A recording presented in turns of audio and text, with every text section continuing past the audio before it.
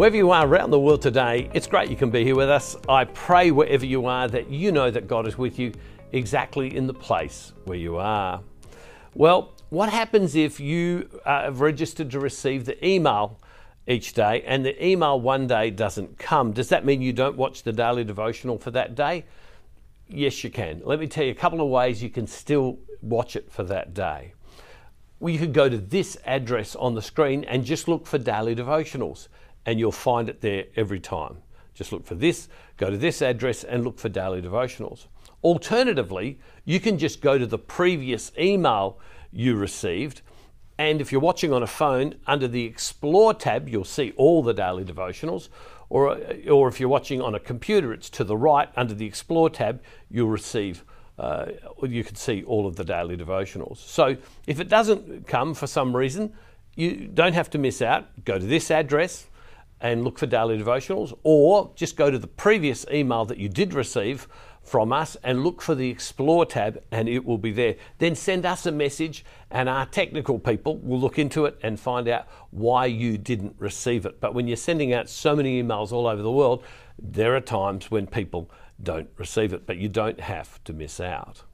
Now, keep in mind, what are we doing through these Lent daily devotionals? We're building a layer upon a layer and upon a layer and upon a layer. And as we stand on that, we grow in our understanding.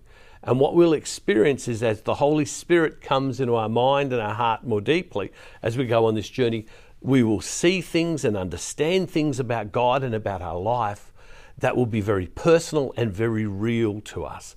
And so we're slowly rising.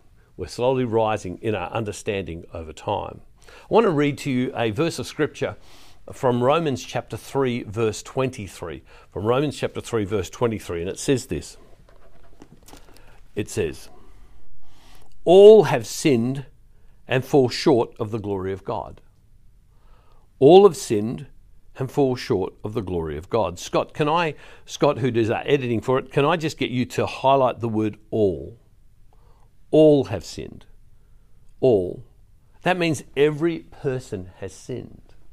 What's sin? There are many definitions for sin. Sin, we might say, is turning our back on God and saying, I choose me over you. I choose my ways over your standards. I choose what I want ahead of what you want. And sin is breaching that relationship, that standard that God calls us to have a relationship with Him. Look at the verse of Scripture again. It says, all have sinned and fall short of the glory of God. What's the glory of God? When we say glory of God, what's a way to define that? And it's kind of hard in some ways, and there are many definitions of it.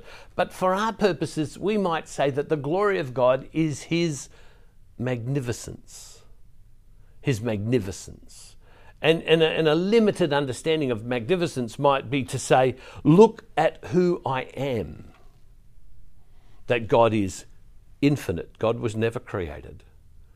God will never end. He's always been. That God is all-knowing. There's nothing you can say to God that God didn't know. He is all-powerful. Nothing is beyond God. And God is everywhere all at the same time.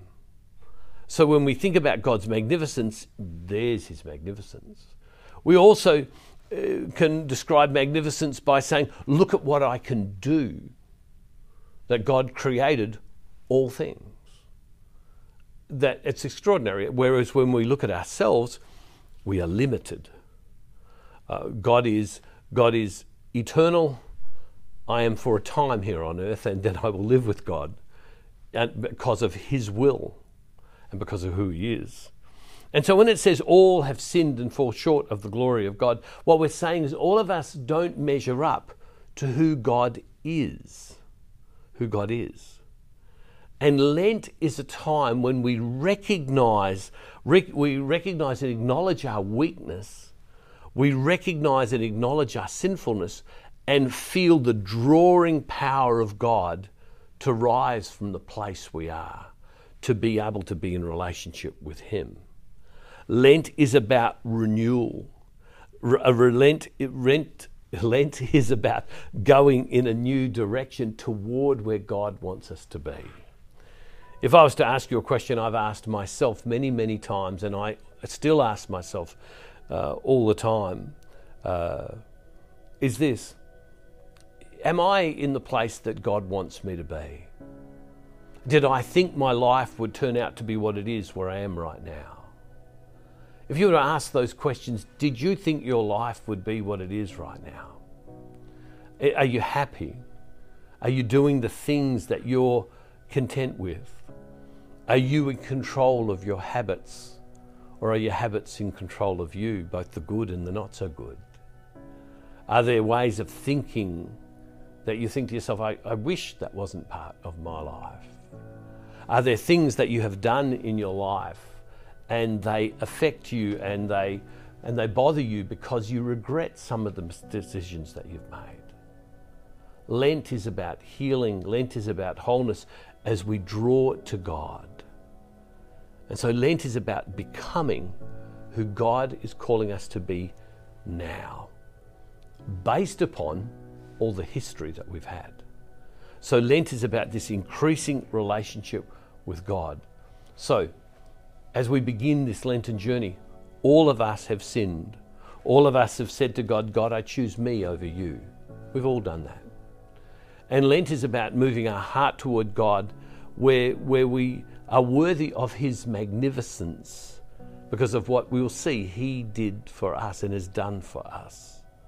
And where we come before God, an all-loving, all-caring God who's drawing us to Him, and where we'll experience Him deeper and deeper each day. And it will affect the very practical aspects of our life. It's magnificent, the fact that God is calling us. We've fallen short, but He's not abandoned us. He's not abandoned you. There's nothing that you've done. There's nothing that you have said. There's no opportunity that you have missed that causes you to be exempt from His love, His grace, and His goodness. You are worthy because of what God will do for you. You are worthy of His love and His presence. He's inviting you to a relationship with Him. It's extraordinary what God is doing. Loving Father, we give you thanks and we give you praise that you cause us to rise. Yes, we've all fallen short of who you are and your magnificence, but you don't abandon us. You call us. And in this season of Lent, this season of change, Lord God, we pray that we would encounter you more deeply exactly in the place we are. And Father, we ask this prayer in Jesus' name through the power of your Holy Spirit. Amen. Hey, God bless you all, everybody. See you tomorrow. And don't forget, wherever you are, God's never ever far from you.